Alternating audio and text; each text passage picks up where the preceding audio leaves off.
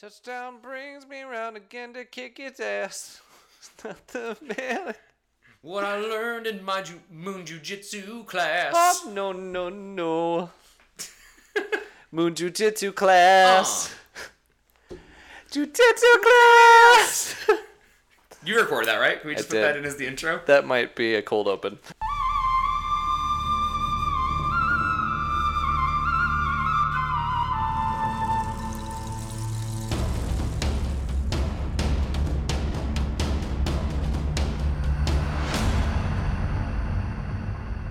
Welcome, everyone, to Survivor Turning Back Time podcast. I'm your host, Stephen Labine, with my co-host, Jared Sheldon, who cannot hear the intro, so just looks at me longingly, waiting for his turn to speak. Can I speak now, Papa? Please. Please, sir. May I leave the galleon? Please, sir. I don't know when the song is done. I wish to know. For the first two episodes, I brought headphones, and I was like, nah. We don't need Steven it. will figure it out. There's only 4 sounds in the entire show, It's so, true. yeah, you're not going to hear much anyway. We do a lot of behind the curtain talk, but I think it's very fun. Yeah. We tried doing, the listening back to our voices in real time, and frankly, I would rather walk into traffic. It was the worst thing. The problem was that there was a delay. It had to feed through computers and then kick back out to us. So there was a half-second delay, which drives anyone insane. If it was instantaneous, it could maybe work. But no. Just no. I don't even know if it could be instantaneous, because you're always going to be hearing it, you're going to say it quicker than you're hearing it. Yes. However, I've done, when I'm performing on ships, they have in-ear monitors, so you can hear yourself while you perform. So technically, it's doing the same thing, where it's shooting your voice out and shooting it back. But it's different. Forgot you were a professional. Well, I don't know about professional. I'm 3 chimpanzees in a trench coat. Sometimes that makes for the best theater. Welcome to my immersive art piece where we throw poop at the audience. You can make some good art that way. It's Sean's poop. We only get it once every 2 weeks. If it hits the wall, then you could have some good art. If it hits the people, then they better be wearing white. So, Steven, do you know anything about NFTs? I know that, sorry if this offends anyone, they're stupid. No. If this offends you, stop listening to this podcast. We don't want you around. You are not the target audience of this podcast. So I understand that NFT is essentially a picture that you own the rights to, but it's a digital picture, and that's it. I guess it could be a video or a GIF. But maybe. I don't even know if it can be. Yeah, basically you own the receipt. Yeah. That you bought it. And do you know when NFTs started becoming popular? I don't. Right when American Congress and the EU Parliament and or maybe it was just several countries in the EU started cracking down on money laundering through art. Oh, hey. Weird how that corresponds. Yeah. I hate to see a correlation there, but there's a correlation there. Yeah, maybe even a causation. I don't know if I want to go that far, but... But here we are. But do you want to buy an ape? An ape? That's a lot of the NFTs were really bad pictures of apes. Why? I should clarify for our audience that is not plugged into the bad side of the internet all the time. NFT stands for non-fungible token or transaction. I don't remember which. I think it's token. Token sounds right. And yeah, like Steve was saying, it's basically a JPEG that you bought the rights for. You own them on paper, but you can't own screenshots, so you really don't own anything. And yes, it is as dumb as it sounds. But they were mostly pictures of apes. I did read an article about someone who bought an NFT for $8,000 at the boom of it, which is now worth less than $400. So, hey, Steven. Yeah. It's worth nothing. It's true. It's worth what people will pay for it, I guess. Anything is worth what people will pay for it. Why are people paying for this? Why are people paying for it? Unless it's money laundering. Corporate America's stupid. I don't like it. I like NFTs less. When anyone tries to sell me on this thing is cool, this thing is the next big thing, I immediately walk away from it. So I don't know whether that makes me smart or makes me a boring I told you so kind of a person. It makes you risk adverse. Fair. It's, I learned a long time ago, this had been like, I don't know, high school or something, like the bell curve of like adopters of technology. Mm-hmm. You have the early adopters that are in like, when like nobody's using it, like it's a very, very small amount. People that then get those people in, and that'd be like the next 25%. Like the first part's like the first like 5%. And then like kickstart it for the rest of the 25 that are the early adopters that still see a lot of benefit. Let's say your first users of Facebook that like, or your first people like investing in Facebook or whatever. Mm-hmm. And then you get the bulk of the people that all rush in. And then the people, and this is mostly for financial things, for investing and all that, but also for like buying technology or buying goods or whatever. And then people come in on the back end of it. So a good example is like game consoles. Like if you're like an early adopter, you might get a crap console. You might buy the Wii U. Who would do that? Steven, I can see your Wii U right now. And for those of you that aren't video game savvy, the Wii U is the NFT of video game consoles. Prove me wrong. In my defense, I got it refurbished from Nintendo, so I got $50 off and 2 free games. So like, hey, Steven, that's worse because you had time to learn that it's bad, and you still bought it. Yeah, at least it's not the Virtual Boy. I mean, fair, but then you could just say at least it's not E.T. or Atari's E.T. Anyway, this whole rant to say, you'll be, if you're one of the people, like if it never hits that bell curve, if it never takes off, you're right like 95% of the time. Mm-hmm. But if you say no, I'm not going to involve myself in this. But if you're in that 5% of the time and you hit on the right thing, whew. And I think a lot of people thought virtual reality would be that, but technology's just not there yet. Yeah. It's a cool gimmick. It's fun for like a red line, like VR, which what we have here in Chicago, like a VR bar. But it's not applicable enough. There's not enough you can do with it for like an at-home console. The one-to-one isn't there yet. Yeah. Sidebar on things that I didn't adopt until late in the game. I within the last year I shouldn't say the last year, like the last 6 months, really dug into to TikTok. I enjoy TikTok. It's goofy. Yeah, will it steal all my information and maybe my money? Possibly. Yeah, probably. I'm also on TikTok. I go through like spats with TikTok where like I'll be on it for a few days and I won't get on it for a couple weeks. I do really like it. I do have things to hide. We all have things to hide. We like our privacy. But I don't like TikTok sync up to any of my contacts or do anything else. But it definitely is spying on me. I'm really hoping on just privacy through just being in a large group of people. Yeah. Like, they're not going to pick me out. They're going to take metadata. And I do everything I can to not let big corporations have all of my information and know everything about me. That being said, they already know everything about me, so it doesn't really matter. Yeah, we literally talk into a microphone for 2 hours a week into things about our lives into the mega corporation vault of Apple and Spotify. Yeah.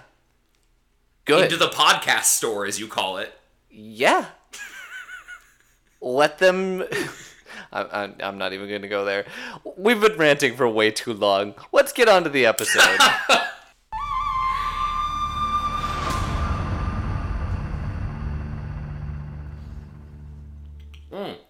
Yes, that is right. I have a bit. Jared immediately went to take a sip. Immediately drank for my beer. Kids don't drink beer. Anyway, because Stephen pointed out to me at the end of the last episode, we could have high school and college age listeners. If you're in college, drink beer. I don't care, whatever. High school kids know that adults drink beer. We're of legal age. We can drink beer. You're of legal age. You're not under 21. I'm 14 years old. That's a lie. So, this episode came out in July 26th of 2000. Jesus, this is unhinged. A couple of interesting things only in sports happened in this week. So, the 87th Tour de France had no winner. Lance Armstrong was disqualified. Oh. He probably won at the time and has been retroactively disqualified. That sounds correct, because that would be the steroid doping that they removed. And the website I'm using for this on this day has a picture of him, and under it says, cyclist and drug cheat Lance Armstrong. Sounds like a reputable news source. 0 punches pulled. Yeah, but like it happened. Like they disqualified him. Sure. And then another Tiger Woods one. British Opens men golf, Royal Lytham and St. Anne's, whatever the hell that is. Tiger Woods beats Thomas Bjorn and Ernie Els by 8 shots to win his first Open title, becomes youngest player at 24 to win all 4 major titles. Cool. So we have a cheater and a person who should not be looked up to by anyone. Yeah, that's sports. Yeah, that sounds about right.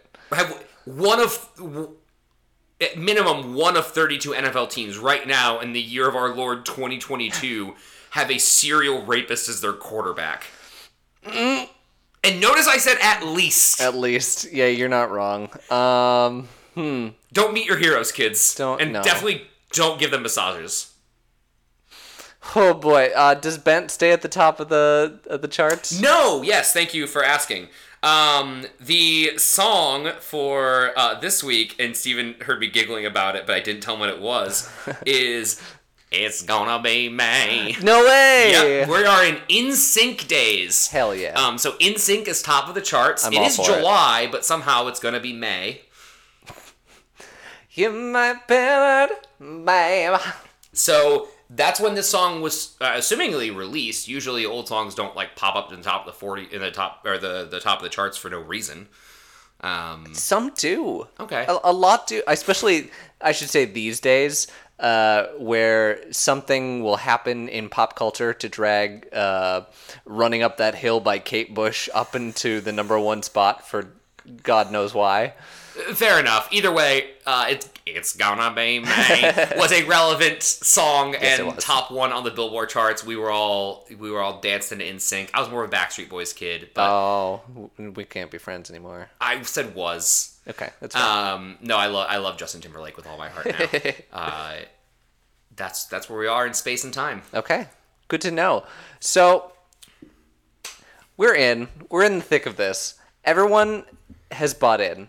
I should say most everyone has bought into this competition show.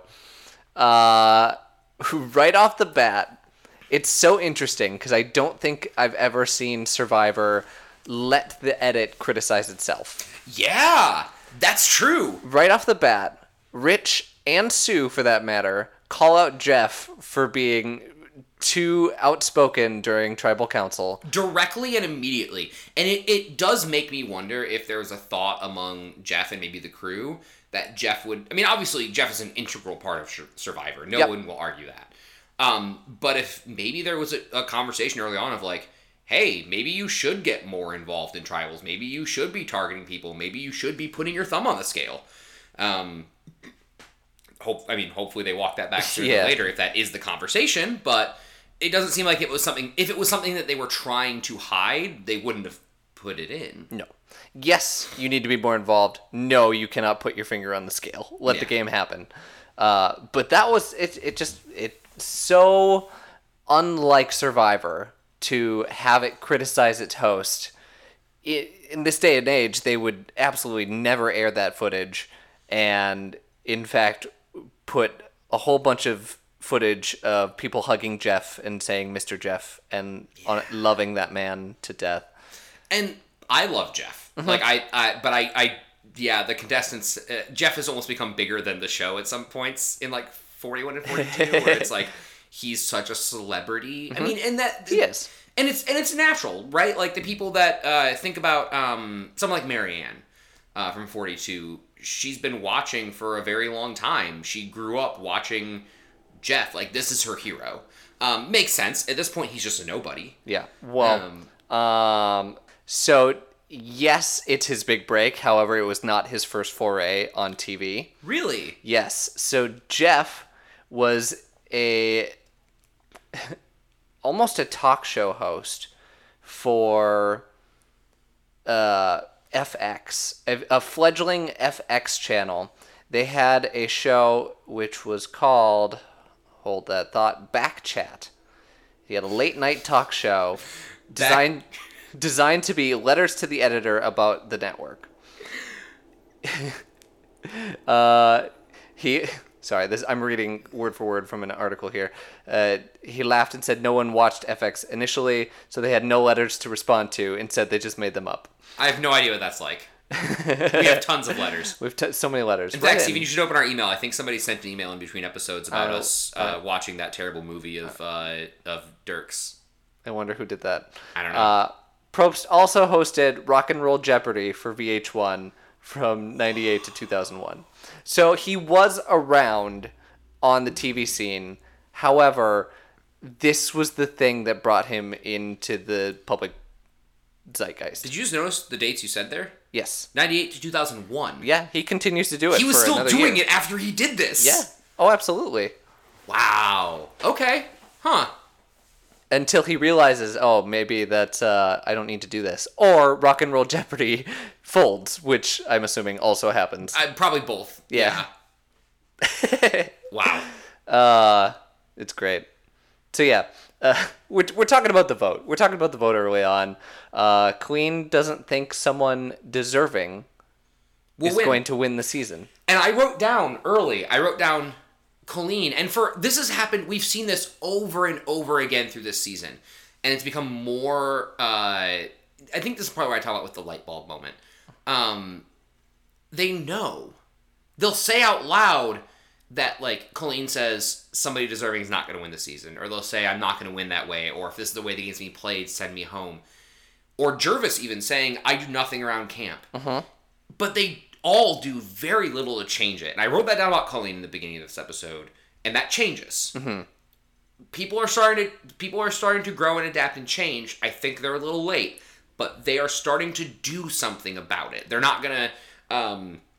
Slightly later in the episode, Colleen says, "I can either like have my fun and sit around and wait to be picked off, or I can try to turn it in my favor." And I was like, what kind of choice is that? Like, of course you're going to take the second one. Now, I do think something you and I have or maybe underappreciated is this is off the back of things like The Real World. Yeah. Shows about personality, not about competition. Yes. And going on The Real World is about, like, having a good time. I guess that's the mentality that they came in with, a lot of them came in with. And I can appreciate that misconception staying there for a bit when The Real World was huge at this time. Yeah. MTV was huge still. And this is MTV climbing out of music. Right. Into what it is now. Not music. It still exists? It does exist. In one form or another. Like, their shows still exist, and they're still labeling it as MTV. It's under the Paramount umbrella, so... Oh, yeah, okay. Yeah. The world all comes together one way or another. We will all be owned by CBS. Or Disney. Oh, it's going to be Disney. Let's be true. We're owned by... now that we've said it, Disney owns half this podcast. Disney owns us. Yeah.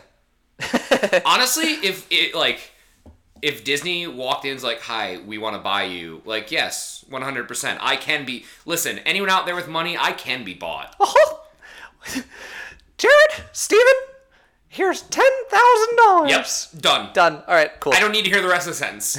Everyone has a price. Mine is very low. Yeah. And Kelly doesn't feel good about being in an alliance. The weird thing is, my impression for that was that Kelly's bored. Because she was like, yeah, we could just stick together, and it's a little bit moral too, but like, we could stick together and pick them off one by one, but where's the fun in that? You're right. It's more about well, if I do that, then the game is ours, and we have won the game. then we don't play the game anymore. Which is, wild. You're correct. You want to win the $1 million, right? Congratulations, Kelly. You hitched your horse to the right wagon. You have a 1 in 4 chance of winning. Yeah, you have 20... Kelly, if we started the show out with, you have a 25% chance of winning $1 million, you'd be happy with that. Yeah. And you've put yourself in that position. You figured it out early. And now she's flopping on it because she's bored and because she doesn't feel right about it. Yeah. The game's not fun. I want a fun game. Give me the fun game.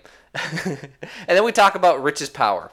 There's a nice little huddle of Jervis, Sean, and Rudy discussing Rich's his power as a provider still, but mostly his control of the game.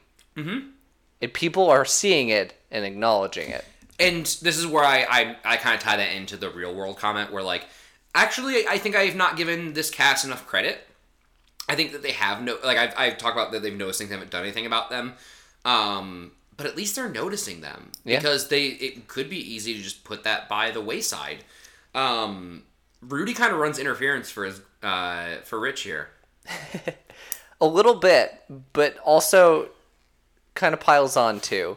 Rudy just speaks his mind. Yeah, but I think he was saying enough to stay camouflaged. Yeah. But I do think he was protecting Rich there. Which I don't expect out of Rudy, honestly, to lay low and to not immediately come out and say, yeah, we're voting together.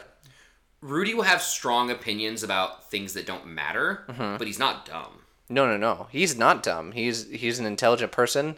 He's a very outspoken person, but he is intelligent. Also, if we ever start a Patreon, which I don't know if that'll ever happen, but if we do, I want to get a desk calendar with just Rudy quotes. Like, that'll be like our $10 a month subscription or whatever. You get a calendar with those quotes. Because, I sort of liked him before he was queer. Like, he's a gold mine. There's so much. Well, we can put that on there, and then we can also put naked photos of Rich covering the spread. There's your calendar right there. There's your calendar. And then we have a minor food crisis. I say minor because there is food. They just prepare it poorly. Colleen first, Rich catches fish. And Colleen as Colleen has throughout the whole season, is squeamish for the actual prep of the fish. The cutting, the removing the parts that are non-edible. Colleen doesn't want to be around that. And really, this is the most external that I've seen it, where she's really upset that people are doing this and harming the animal, but also she's eating the fish. Yeah, she's gonna eat it. I understand. I would be a little squeamish too, but yeah, she's gonna eat it. Yeah. Of course you're going to. You're starving. And then Rudy screws up the fish? It seems like Rudy does. Yeah, he something about the fire. Yeah. As Sue describes it, Rudy is they're manning the fire, they're cooking the fish, and then the fire gets low, to which Sue says, "Hey, I should put more fire on that." And Rudy shoots her down saying, "No, it's fine." And then the fire dies down and is not cooking it properly. So the fish is unevenly cooked. Yeah. Yeah, and I've complimented Rich a lot through this podcast. Mm-hmm. I still fully believe that if the season trends in the way that I think it's going to, which at one point in this episode I thought it might not, but if it trends the way that I feel like it has, I do feel like Rich is the creator of Survivor. That being said, he's not perfect. And he is rubbing people in his tribe the wrong way. He is very into himself. I don't think I would like Rich, as a person in life very much. I think Rich really loves him some Rich. He's smart and he's charming. Yeah. And he hides it a lot of the time. But when he gets frustrated, it comes out. Mm-hmm. And he gets frustrated in this moment with the fire. And I think even his close allies like Sue and Rudy are kind of frustrated with him. Yeah. And that's the kind of thing that I think could get you voted off in today's Survivor. And he really benefits from it being early. Correct. Yes. If this were today's Survivor, he could be gone from... Like, it wasn't a blow-up, but it definitely... Throwing shade toward your allies for cooking, like screwing up cooking. You're not using professional cooking tools. Of course you're going to screw up things. Yeah, and he's being manipulative anyway. Yeah. Like, he says, like, oh, I'm just not going to go out and fish for a couple of days so they remember that they need me. Like, it's really... Like, I get that it's a game. We've talked a lot about that, and that I think that's the way they've played the game is smart, but it's kind of a shitty thing to do. Yeah, but then immediately the women catch fish in the trap. Yep. And undercut his, I'm not going fishing, so they all feel like they need me still. And he looks, and Sue calls him out. Sue has the best reads on this show. She is always one step ahead of everyone, whether she acts on it or not. She comments that she's like, we're going to come back, and he's going to say, well, that's not going to feed a whole tribe. And that's pretty much his attitude. Yeah. But she's just proud of herself that they caught a fish, and she should be. Yeah, not a big fan of Rich's attitude in this episode. And that I was okay with him running around naked before, because his whole tribe seemed... Sure, Sean seemed uncomfortable, but Sean seemed begrudgingly accepting when they were all in Toggy. He's like, it's weird, I don't like it, but, like, whatever. This, like, he's now getting to the point of, like, being borderline, like, not predatory, because he's not trying to get anything out of it, but he's making people uncomfortable on purpose. He's, like, sitting next to Colleen naked to, like, make her uncomfortable. And I'm like, this is kind of gross. Like, you're kind of, like, you want to be naked on your birthday? Cool. Go out in the ocean.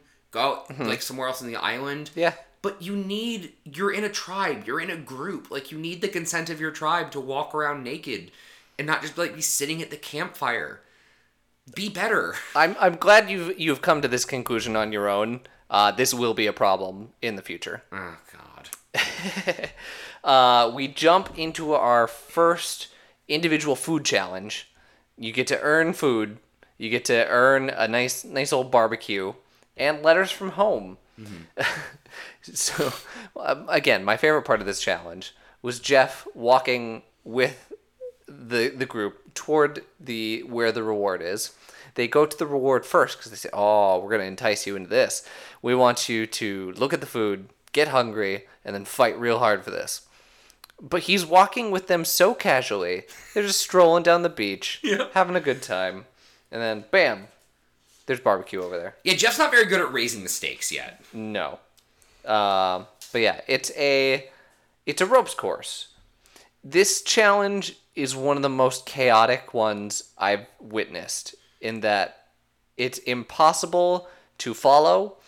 There were 16 legs of it. 16 legs. There's no real way to count, like, to keep score. No. But 16, and they're all within a 30-foot ropes course. We see ropes courses come back.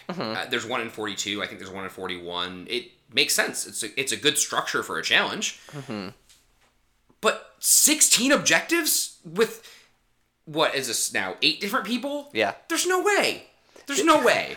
There's no way you're going to get everything on camera. There's no way you're going to be able to distinguish who is leading, who is trailing. Edit into a compelling narrative. Yeah.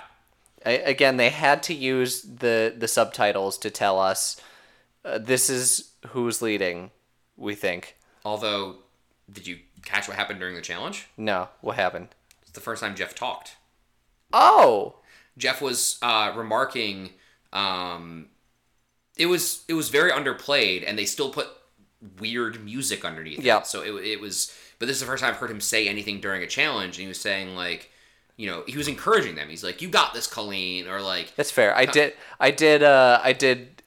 crack him saying, "You're doing a great job, Rudy." Exactly. And then the subtitles flashing 5th place, Rudy. Which everyone's got their own good job. You're doing great. 5th is good for Rudy on that challenge. Proud of you.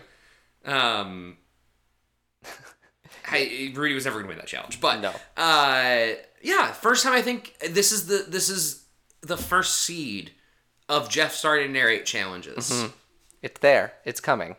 He's gonna figure it out slowly. Yeah, I know. I've been obsessed with this because the challenges have gotten better. They're getting better, but marginally. It's harder to screw up the individual challenges. Yeah. Because you don't have to work on a team aspect, and you don't have to balance them for just two teams. Yeah. If someone goes out in the lead, then so be it. There's 7 other people to focus on rather than just one. Yeah, there's shots all over. I did find it funny that if you fell off, if you touched the ground, you were just out. Right. Which nobody did, Never so it didn't really come to play. But it served up a really funny moment when Jervis and Jenna had to cross each other on a rope bridge, and they're like, okay, I'm gonna go under, you go over. Yeah, they had to work together. Yeah, I kind of like that. Work together in a competitive challenge. And Jeff commented on that too. Yeah. To which Colleen wins. Is it? Yes, Colleen wins. Colleen wins. And this is this sets up a nice little thing that will always continue to come back. All right, Colleen, you win. However, it's going to be lonely eating that barbecue all by yourself, to which she gets so excited. I get to invite everyone? Yeah. No. You get to invite one person. And she tries to negotiate it for 2. She tries to negotiate, and he doesn't let it happen. But later on, in later seasons, Jeff is much more accepting of negotiations. Yeah. And often will encourage that. Like, okay, yeah, you got 1. Can we get 2? Okay, sure. It makes sense for the show, too, right? Because I think that this barbecue goes really well in the way that Jenna and Colleen talk strategy. Yeah. That is a point that I wanted to make, is that I think they see this and they say, oh, we forced 2 people into a spot. They have to talk strategy. Yep. Like, they can't just sit there and not talk about the game. They have this moment to talk about things that nobody else is around. It's perfect. Why don't we do this more often? Oh, it's beautiful. But it also sets up the best montage. The best montage I have ever seen. We continuously cut back and forth between the reward winners and everyone else back at camp. The reward winners are eating their barbecue.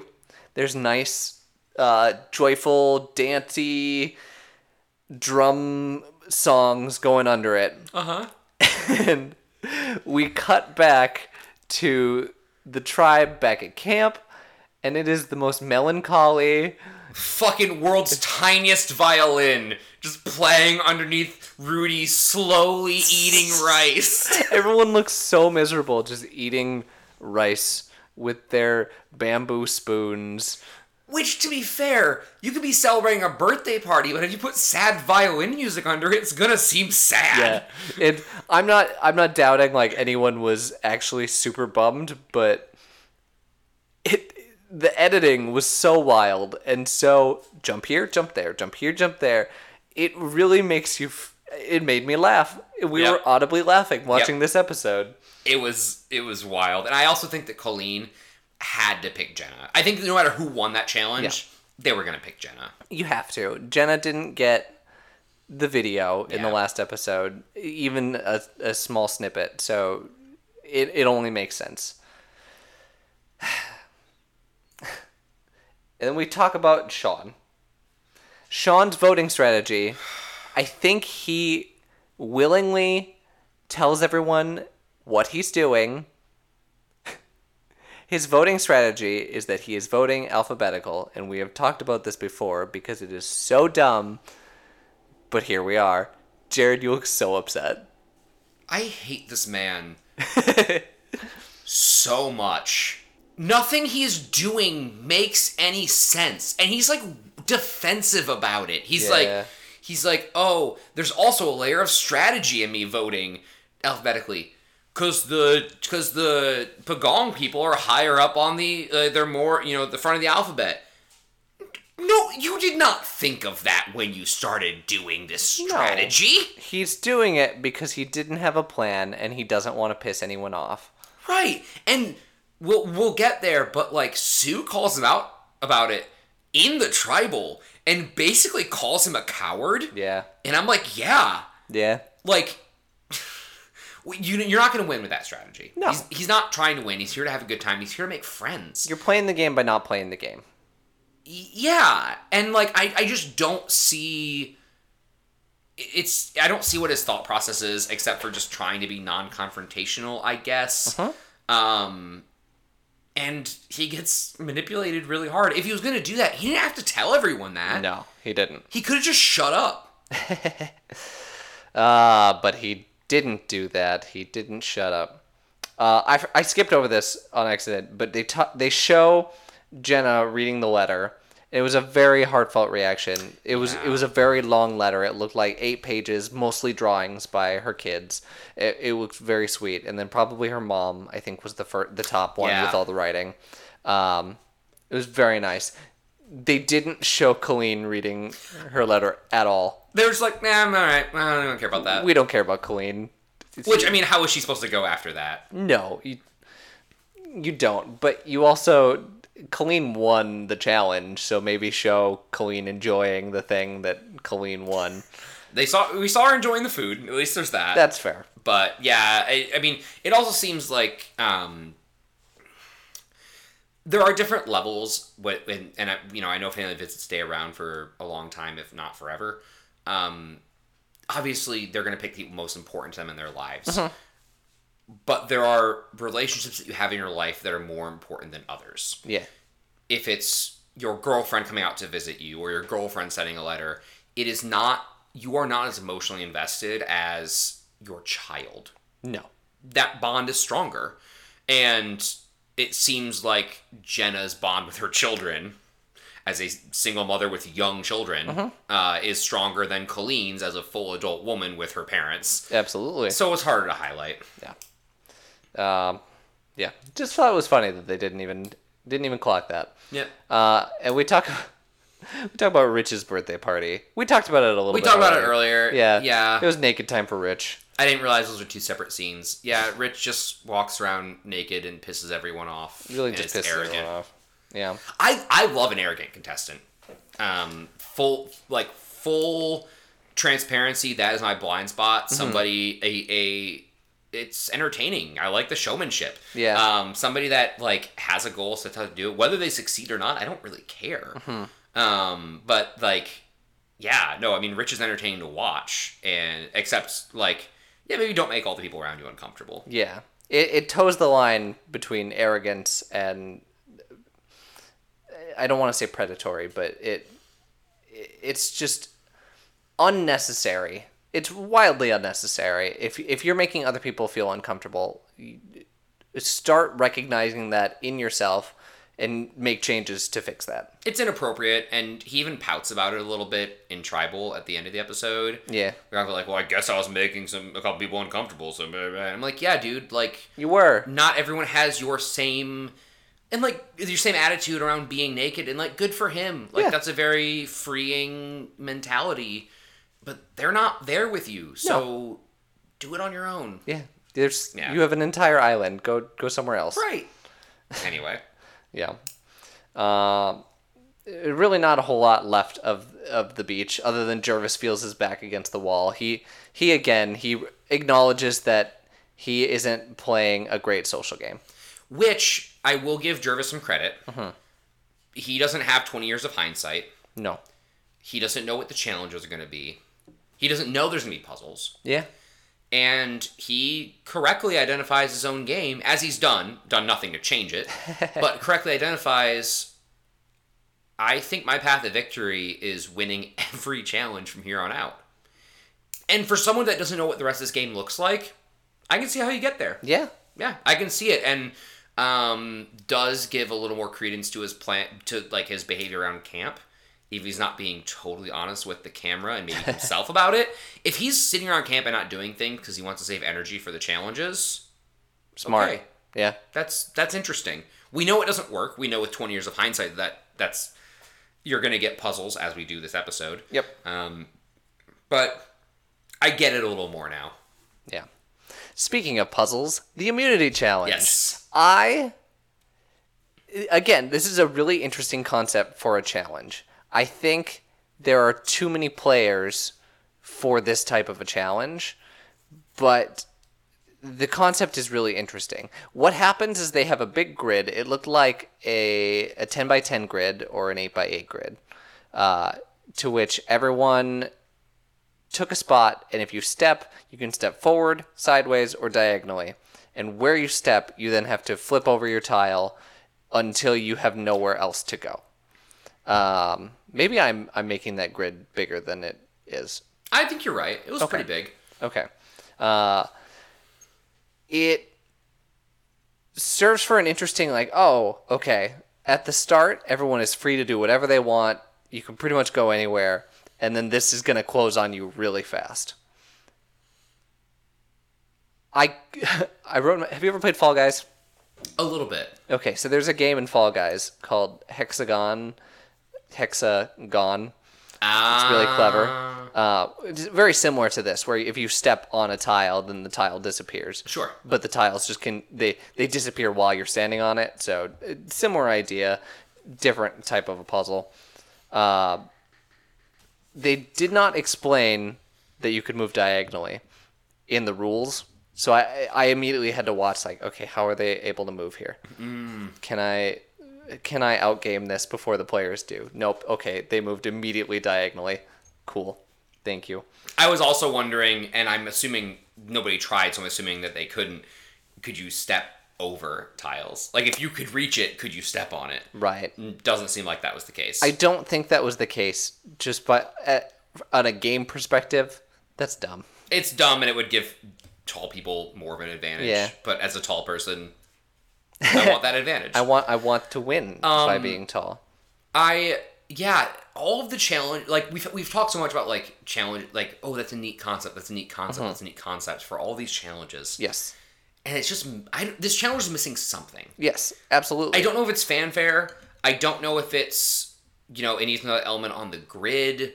I don't know if it just needs more, of the contestants, targeting people, because it doesn't seem like they necessarily were, except for one that we'll get to in a second, I guess. Before I get to that one, is there anything else you wanted to add to the construction of the challenge? No, you're right. It's simplistic. It's making them think, but there's really not an extra game element to make it interesting to the viewers. Yeah. They have to edit it. They have to fast forward, do time lapses. Of course, we don't want to sit there and watch them make moves for 2 hours. Oh my god, that would have taken forever. Yeah. Sean, it just clicked in me right now why Sean told everyone he's voting alphabetically. And it's what I talked about last episode. Mm-hmm. Sean clearly has this crush on Jenna. And he knows that Jenna's next. Mm-hmm. He's decided that he's not going to go back and vote for Jervis. If you win immunity, you are safe. Yeah.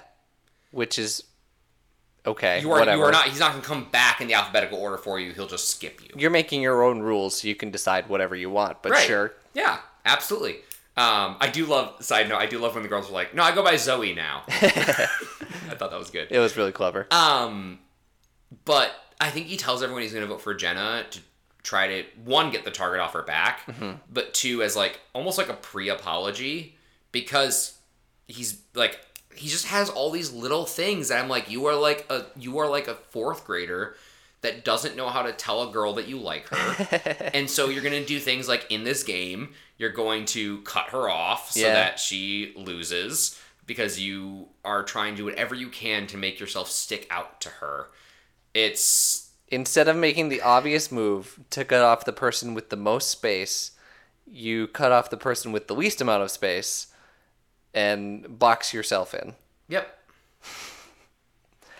Sean, I don't know if Sean could have won, but at least Sean could have been competitive. He only lost by a single square. Yeah. I think if he moved toward Rudy's direction, it would have at least changed the challenge, changed the outcome. Would that have pushed it toward Jervis in the other corner? Possibly. Yeah, and I don't know if it would have changed who was going home, because I don't think Jenna was going to win either way. No. But, yeah. No. Jenna was pretty severely boxed in and would not have beat Jervis in the corner. Yeah. So, Sean, after making the worst moves, essentially hands the game to Rudy. Rudy wins, but Jenna is helping Rudy from the sideline, essentially coaching him on his moves, because I don't think Rudy would have made the best moves had he not got help from all the ladies essentially saying, just step to the left, go to the left, you're home free. All that because she's pissed off at Sean. Absolutely pissed off at Sean, and good. Who thought that was the pathway to seduction, I guess. Yeah, everything that I've learned from playground romantics is that you absolutely bully the girl into the ground that you like, and then they will like you back. He's the first incel. If you tell me, I know this is a long shot, but if you tell me when we get to Sean that his where are they now is that he started a dating service, this podcast is done. We're done. We're quitting. I quit. Done. I also, it is really funny that Rudy's reward for winning the immunity challenge, he has to flip all the other tiles that were not used. So there were like 10 tiles that didn't go used, and Jeff they made Rudy go do that? Yeah, Jeff told him, hey, flip the rest of the tiles. I thought he had to flip the one that he was on. No. Oh, that's so much worse. He flipped his, and then he had to finish it to make the picture work. Wow. Yeah, absolutely wild. Is this the first time we've seen outwit, outlast, outplay? No. Okay. It is on the flags. It's on it might be on the buffs too. Gotcha. It was the tagline for the show from day one. Okay, gotcha. Are they following it? No. No. But it's there. They're trying to outlast. Yeah. That's 1 out of 3. Good job. Proud of you. And then we get to what I believe is the strangest quote, and that made me audibly say something. This needs to be on the calendar. This has to be Valentine's Day. I yelled at the TV because Colleen says, we're talking about votes, and we're talking about going to tribal council. Colleen says, do I just wait for my turn, or do I strategize? Oh, I'm sorry. I thought you were talking about the Rudy quote later. Never mind. Yes, yeah, no, that's not a choice. You're going to... Don't just roll over and die, maybe? I yelled at my TV because I was so upset. Like, what kind of a question is that? Do I fight to win a game, or do I just starve on a beach? Right. And wait for my turn to go home because I didn't play hard enough. Do I drink this water, or do I dehydrate to death? That's basically the same. She's saying the same thing. Yeah. Oh man. Sorry. And she poses it. The show kind of like buys into it too. Yeah. Because it's like she's like sitting on a beach and the sun's going down. She's like all thoughtful, and I'm like, this is dumb. The show has continuously made this the moral question: is strategizing and is playing the game a moral folly?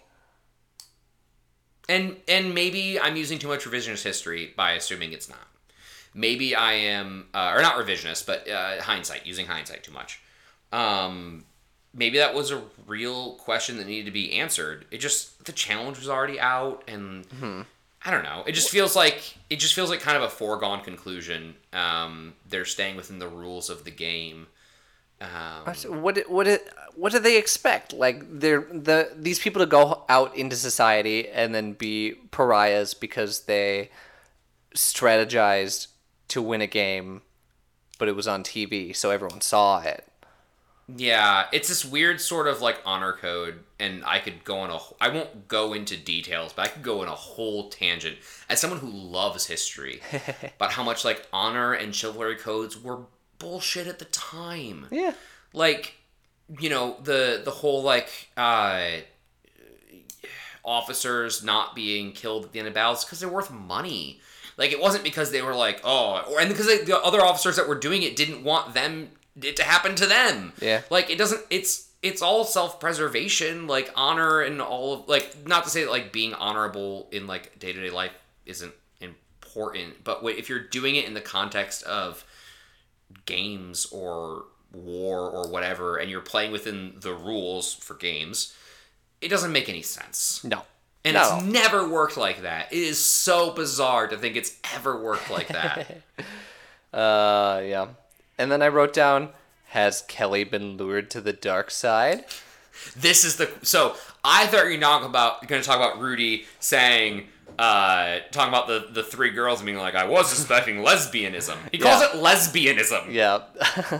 That's the quote that needs to go on Valentine's Day. These are the things calendar. that make Rudy and the other Alliance members start to question Kelly. 1, Kelly is dressing the same as the other girls. 2, they're hanging out because they're the same age. They're getting really close and it's making everyone uncomfortable. 3, lesbianism? Question mark? Question mark? Rudy, out of left field, accusing people of Wild. hanging out lesbianism. So we got hanging out together, dressing the same, lesbianism, Yeah. profit. Straight up. Make that money. There's the 4-step plan. It's a great plan. Anything else you want to talk about before we get to Tribal? No, it is interesting to watch Kelly burn her game down in this episode. Purely, I mean, maybe not. Who knows? She could win. But, seemingly from this episode, burn her game down because she's bored. Because she doesn't... I've seen people burn down their game for less.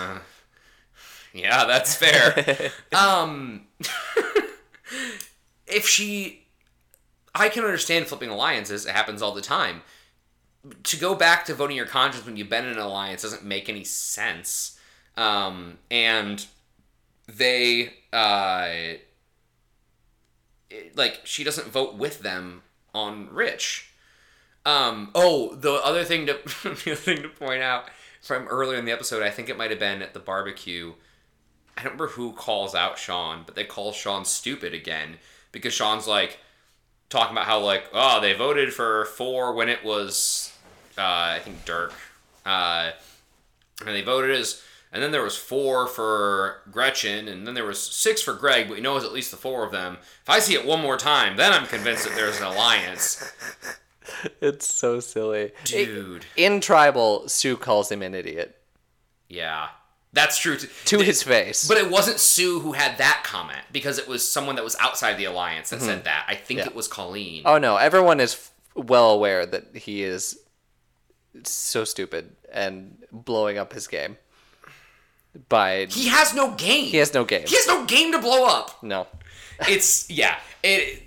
I'm glad that, just like how I was talking for so long about how much Greg was a psychopath, and Greg still looks like a psychopath when he comes in on the jury. Oh, no. We get into Tribal, and Greg meanders his way, almost looks like he's sneaking up on Jeff. Because they're introducing that, yes, now the jury will sit in on these votes. They don't have a bench for him. No! It's just like a round rock. Yeah, he wanders in like a zombie, and then sits down, and then we barely ever see him again. Every time he's on the screen, I get nervous. But just like I had that read earlier that their tribe did, or at least that their tribe would confess to having. Yeah. I feel like I had the read that Sean was an idiot before their tribe did. And I really am enjoying the rest of them making Sean the butt of their jokes as well. I've circled all the way back around. I want Sean to make it to the end because he's a useful idiot. Yeah. He is the goat of goats. So, have I ranted about the goat terminology before? Possibly, but go ahead. Do it again. It drives me crazy that, and I know we're going to hear the quote at some point in one of these seasons where somebody calls somebody a goat to be herded, and that sticks around forever.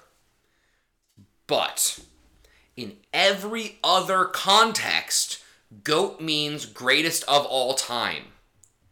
I don't know about every other context, but I see what you're saying. Right. Yeah. sports and all of that. Like Yeah. it's an acronym for greatest of all time, and nobody explained the Survivor version of it to me, and Yeah. it was very confusing. I want to say that the Survivor GOAT terminology came before greatest of all time came into the public vocabulary, because from what I can tell, greatest of all time GOAT is within the last 5 years. I think so. I think it might be closer to 10. I think Okay. you and I are getting old. Remember, Steven, 5 years ago was 2017. Stop it. Probably close to like 2010, 2012. Yeah, I would say. But you're right. I think post 2015 is Yeah. where that would come in. maybe. The internet, social media era of Twitter space really blowing that up. I don't know how to break this to you. Don't say it. I'm aware what you're going to say. Yeah, Facebook and Twitter have been around for like 12 years. Yeah. Well, longer than that. Probably closer to 14 years. But have been popular for 12 years. No, because Twitter was definitely out when I was in high school. Yeah. Facebook was long before when I was in high school, because I had to wait till I was 14 to get a Facebook. We're getting old. I'm aware. The 90s were 30 years ago. I love the 90s. So all that to say is, yes, you're right. Sean is the greatest of all time of goats to be herded. Love it. Yes, we're at Tribal. We gong into Tribal again. Sean has to own up to his votes. Jeff calls him out on it. Yep. Everyone calls him out on it. Sue calls him dumb. Essentially, Sue calls him dumb and a coward. and a coward. Calls him weak. He's a weak player, unwilling to vote. Yeah. Which is true. And she says, like, you knew this is what you signed up for. Yeah. Yup. Here we are. Sue, like, Rich takes up a lot of the oxygen in the room when you talk about players playing good game. Yeah. Because he is. Yeah. And because Rich loves him some Rich, and he loves talking about, and he loves strategizing. But Sue's really good. Yeah. Sue is really, really good. And I argue that this season, to what you're saying about how Rich is kind of shaping how the game is played, Sue is also needed to shape how the personnel game goes, in that you need people to be calling out people. You need people to really shake up things at Tribal to make this an interesting show. If Jeff's not going to do it, Sue's going to do it for you. What's interesting, too, is that Sue does it, and it seems like she's in with everyone. Mm-hmm. She can call Sean an idiot to his face. Yeah. And Sean doesn't seem to hold a grudge against her. No. I don't think Sue's gotten a vote yet. She is managing her threat when that as a concept does not exist. Yeah. She must have gotten a vote during that one time where everybody got a vote. Maybe. Yeah, you're probably right. She might have gotten 1 or 2 votes, but she's not been, like, the active target of a vote. Correct. Yeah, really impressed with her. Mm-hmm. Yeah, Sue's a champ. Honestly, not a whole lot else happens in Oh, go ahead. The only thing I have to say is, like, now we see jury members, they're, like, cleaned up. Mm-hmm. Greg is still in the same clothes. Yes. And looks dirty as hell. Yeah. Like, did they just put him back? I'm honestly wondering if they put him back on the Pagong Beach. I should have looked up if there was a Ponderosa. He couldn't have been... If they just gave him the food the crew had, they could just stick him back on the Pagong Beach. That's fair. What... He likes sleeping out in the woods anyway, so what does it matter? They offered him a hotel, and he's like, no, I belong to the trees now. Nah. I guess if they're truly going with this is a deserted island, there shouldn't be, like, a civilization anywhere. Yeah, but Jeff looks fine. Yeah, Jeff looks great. Jeff always looks great. 3 people got votes. Rich got votes, Jenna got votes, Sean got a vote. Rich, Jervis, Jenna, Colleen vote for Rich. 4 votes, Jenna, which is enough. Rudy, Sean, Rich, Sue. And Kelly votes for Sean. I mean, I get it. But, like, again, I don't understand... I don't understand her blowing up her game to that extent. It doesn't make sense to leave the other group and not join... Correct. Leave her group and not join the other group. Colleen seemed to be trying to coordinate votes with her, and I guess maybe she she seems to be a pretty emotional player. She didn't like the way that alliances made her feel. So maybe she felt bad switching and backstabbing her old people. Maybe the jury conversation spooked her. She wants to win, and she's like, maybe by not making moves, the way I can be like, hey, I was friends with you guys all to the end. Yeah. It's not a good read, but I can see that being a read. It's working the jury. Yeah. But also, you got to get there first. Yeah. And it was really smart of Rich, Rudy, and Sue to use Sean's idiocy against him. Yeah. The only reason this came to fruition is because they knew who Sean was going to vote for. Mm-hmm. Which is so dumb. So... Sean, you blew it. Like, yep. The person that you were pining after is gone because you blew it. Yep. And, I mean, it was never... Like, she's not interested in him at all. She thinks he's a moron. Yeah. But, like... And guess what? She knows that you did that. Yeah. Because you ran around camp talking about how...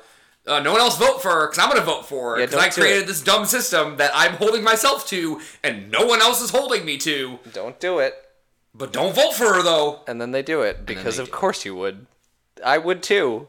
It's so smart. If it means that I'm not going home, I'm going to vote for the person that already has votes.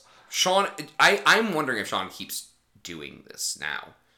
Because who would be next in the order? It's Sue, right? It would be... C, F, G, H, I, J, K, L, M, N, O, P. Is he going in... Q, R. First name? It'd have to be first name, so I guess it'd be Rich. It'd be Rich. Yeah, Rich. Rich, Rudy, then Sue. Yeah. I feel like Sue said she was next, so I just believed her. Yeah, it doesn't make sense. And I remember her saying that, but it doesn't make sense. She didn't do what I just did and sing the alphabet to herself to figure it out, clearly. No, do it backwards. Test your sobriety. I'm not sober.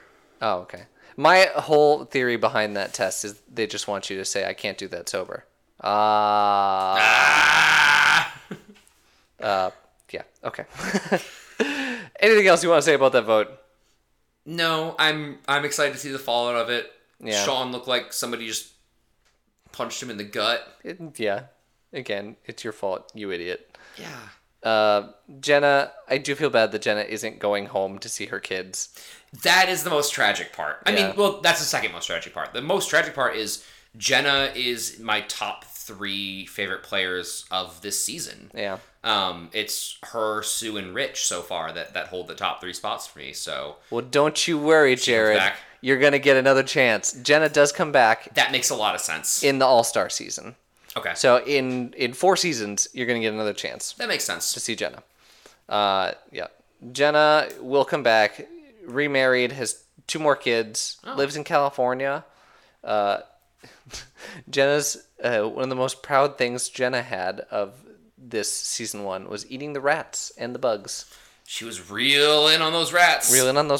So, hey, props to you. She wanted to push herself. And she did. We got to see a lot of sides of Jenna on this show.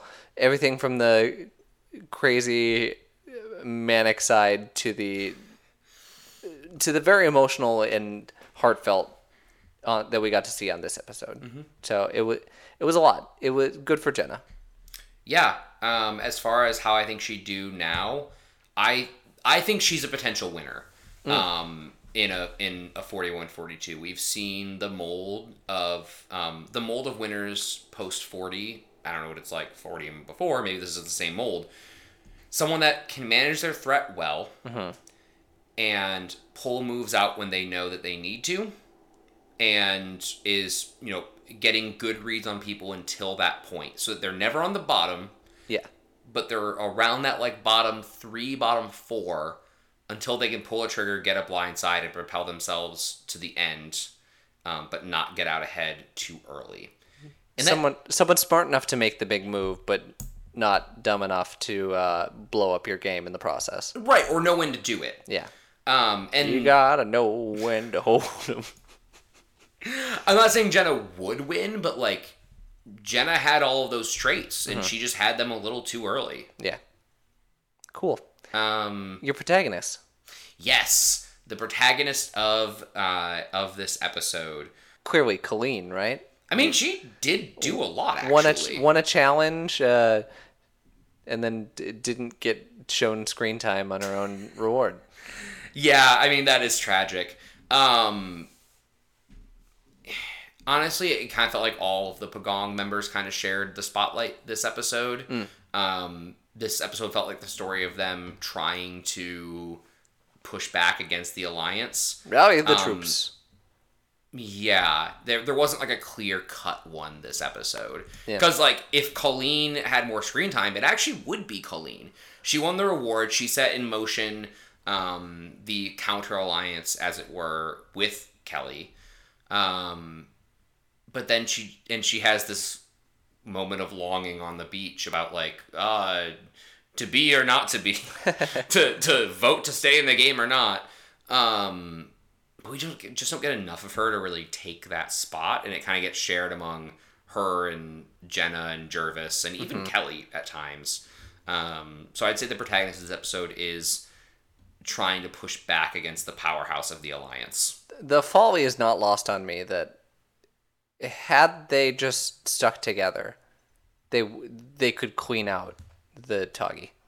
Greg and Jervis's read back on the episode before the merge was 100% accurate. Yeah. Yep. All they had to do was just vote in unison. And at this point, we'll see. We have 2 more episodes. Uh-huh. And then a reunion episode, which might be the last episode. So we have 2 or 3. We're not entirely sure. If the reunion episode is where they are doing the final vote, or whether that's going to happen and then they did a reunion like a year later or something. But either way, we're coming up on the end, and it does feel like a bit of a foregone conclusion that some combination of Jervis, Colleen, and Kelly are the next 3 people gone. It feels like the final 3, barring like a last-second immunity win, or Sue and Rudy, or some combination of Sue, Rudy, and Rich deciding that one of the 3 of them is too much of a threat to win the $1 million. It feels like they just pick off the other 3 of them. Oh, I forgot Sean existed. Don't we all? Okay, well, maybe Sean gets voted off then first before the 3 of them. Well, yeah. Okay, sorry, I'm looking up the episodes. Here we go.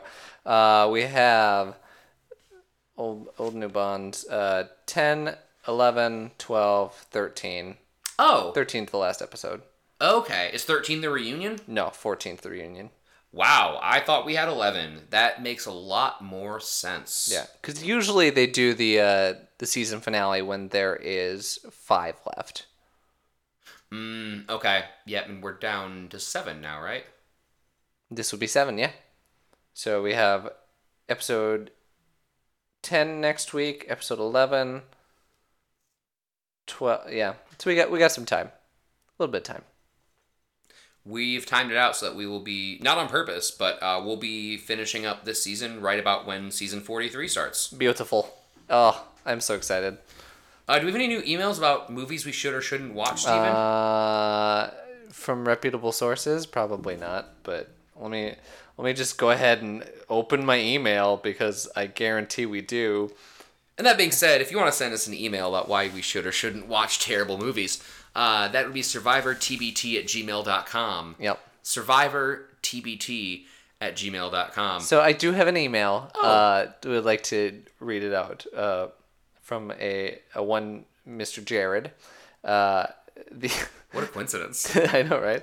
The title of the email saying "Watch it," and the body of the email consisting of "Do it, cowards." Well, we can't let that stand, Steven. Okay. We'll put it in our schedule, but also I'm not convinced. Other people send me emails. people who aren't in this room send me emails. I can leave the room. No. All jokes aside about that, please email us if you're interested. We've been, we have the analytics on the podcast. We're growing at a pretty steady pace and really happy with the listens we're getting. If you want to share it with your friends, please do. If you really don't like us, please share us with your enemies. Oh yeah. And the same old spiel you hear from every single podcast and every single thing you every single thing you hear, but there is an algorithm out there, and that algorithm really likes and subscribes and reviews. So you can like, comment, and subscribe. Yeah. I mean, there's a reason. There's a reason it's a joke, because the algorithm controls us all. Cool. You know what? We haven't hit the bumper, so let's hit the bumper. Oh, yeah.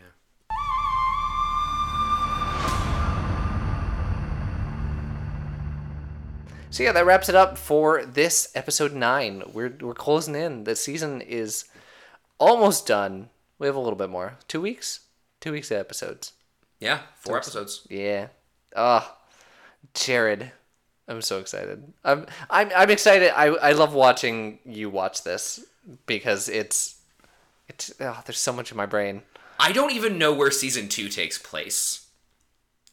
I know at some point they go to Africa.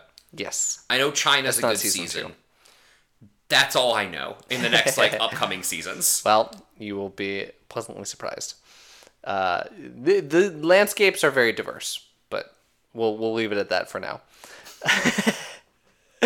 Like I said, email us, tweet at us. Jared, anything you want to promote? Yeah. I like to promote Lagunitas beer. It's pretty good. If you're not a Chicago local, it's brewed in Chicago and out in California. And if you want like a good IPA, they get the job done. I'm not a big IPA guy. I'm not big on hops. I got too many hops in my sneakers. I don't need more hops in my beer. No, you don't. You're not a jumper. Rude. I'm just gonna promote being kind to each other. Do it. Be kind to your neighbor. Go if you live in an apartment complex. Send your neighbor a letter. Tell them hi. Just knock on their door. Where's the fun in that? Like I said, that'll do it for our episode. We'll catch you next week. Bye-bye. Bye.